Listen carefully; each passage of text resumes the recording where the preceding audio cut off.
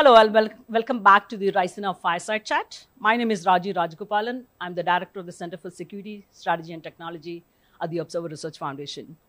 In this chat, we'll be talking about quantum and the future of technology. We are using quantum technologies for everyday use, whether it is quantum communications, quantum sensors, or quantum computations.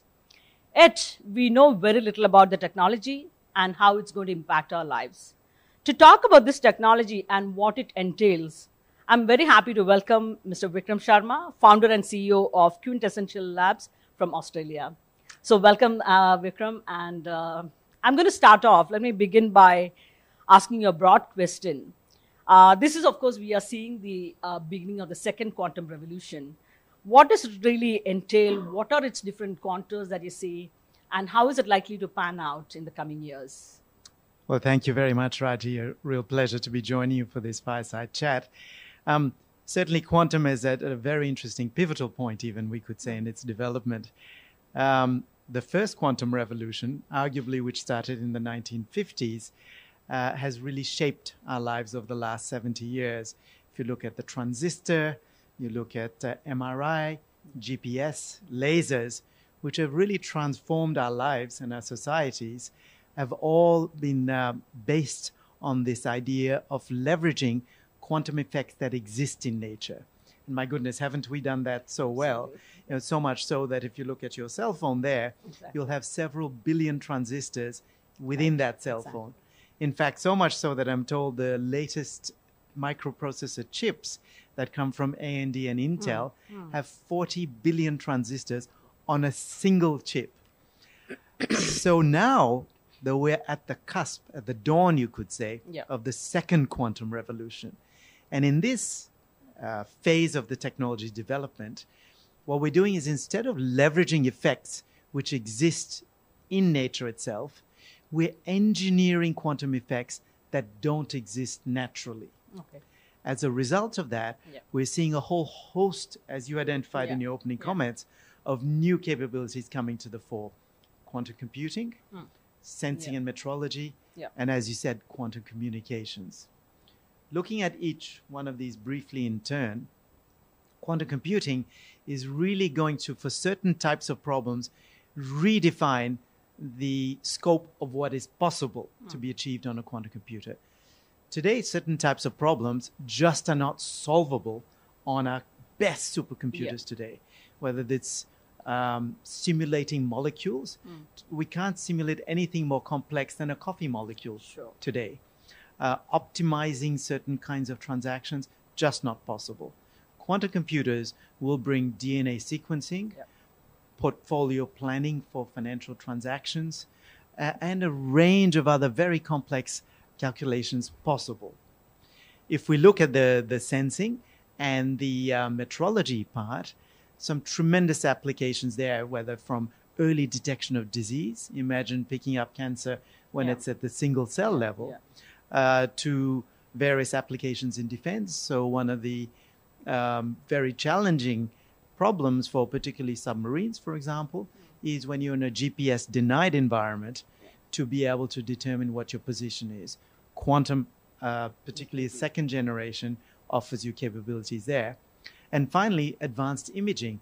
Imagine future satellites which are placed in space and that are able to essentially turn the oceans transparent, as we would say.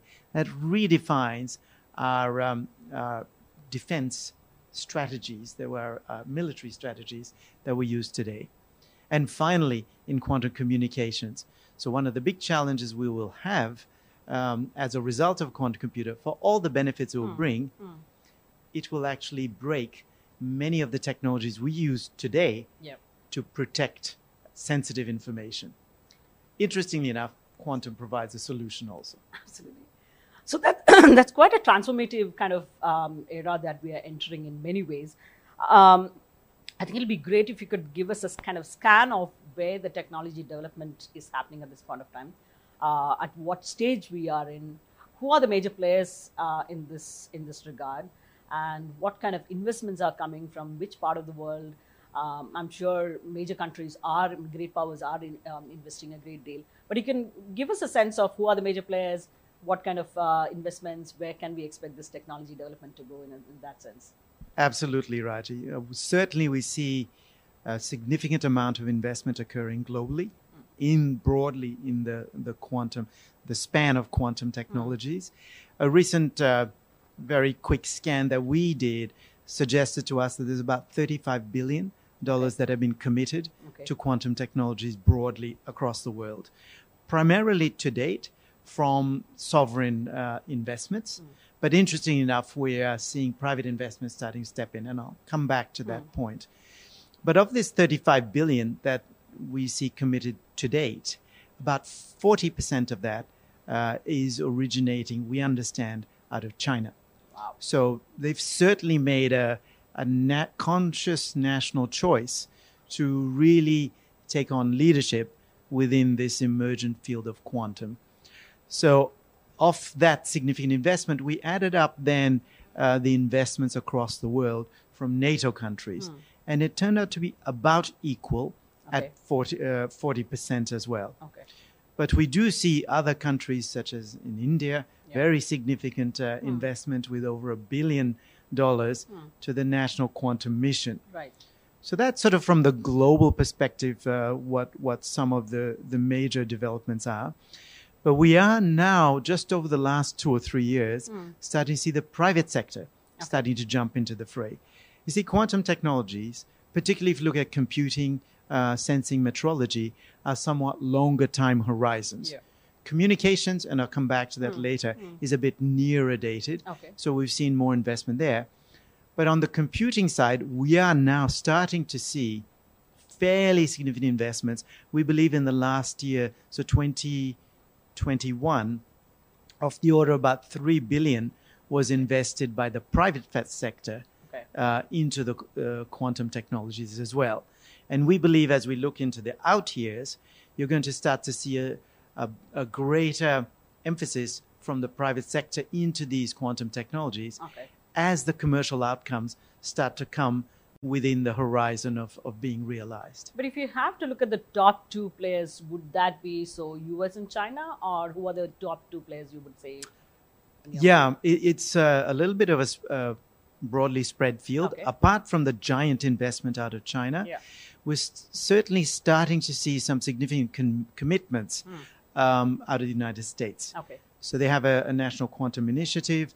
In fact, one which on the communication side looks to establish a quantum network across all their national laboratories spanning the country. So we're certainly starting to see an uptick in investment in the United States.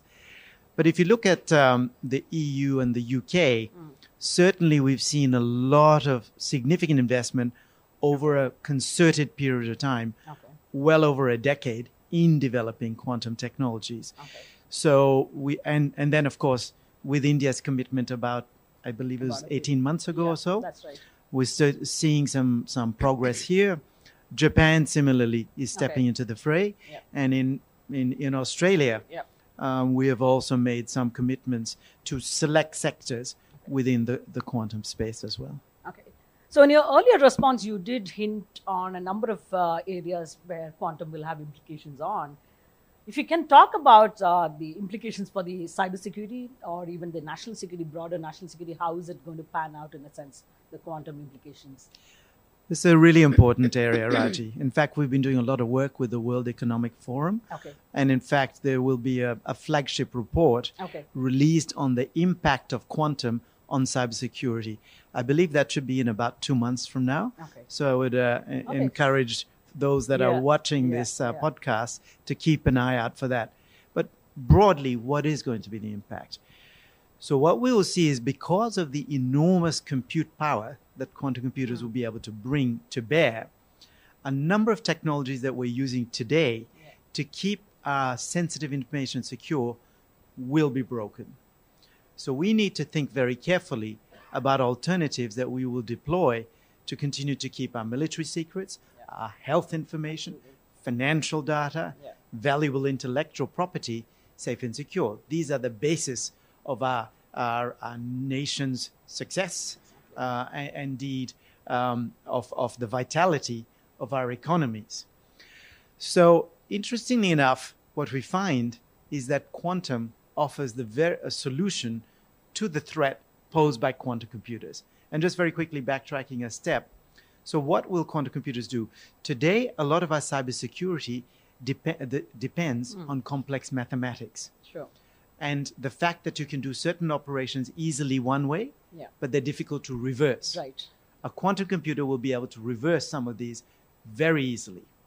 Therefore, we need new technologies and techniques to be able to protect against that. And quantum, in terms of quantum random number generation as one piece, and an emergent technology called quantum key distribution will offer us mechanisms to mitigate against this. And the final piece of that will be advanced software, which we believe will be immune to quantum attack. Okay. So the National Institute of Standards and Technology in the US is leading an effort to come up with these so-called quantum resistant algorithms. Okay. So these three pieces, quantum resistant algorithms and the ability to exchange keys through quantum key distribution and true random number generation, wrapped up with an ability to manage encryption keys at the scale of millions or hundreds of millions. Because as we go to 5G, 6G, you're going to have enormous numbers of secure conversations. Absolutely. And that's where quantum can provide a solution as well. Okay, terrific. I think I'm going to wrap up our conversation with a final question on the global rules of the road. What kind of rules of the road do we have? What are the global conversations that we have in quantum technologies and how we need to regulate? Is it possible to regulate? What kind of regulations can we bring in? And more particularly, what kind of role can India, Australia, and other major Indo-Pacific powers play in bringing out some rules and global new rules of the road for this technology? Certainly, and very timely question, Raji. So, in fact, looking at governance and regulations, there was a report put out at the end of last year, again, to which Quintessence Labs contributed, which was the governance principles for quantum computing. And it lays out 9 thematic pillars, which I won't touch on, but it does provide a framework for regulators and policymakers to start thinking about these technologies. We had a very interesting discussion at Raisina last night, where we talked about, whether banning could be a solution.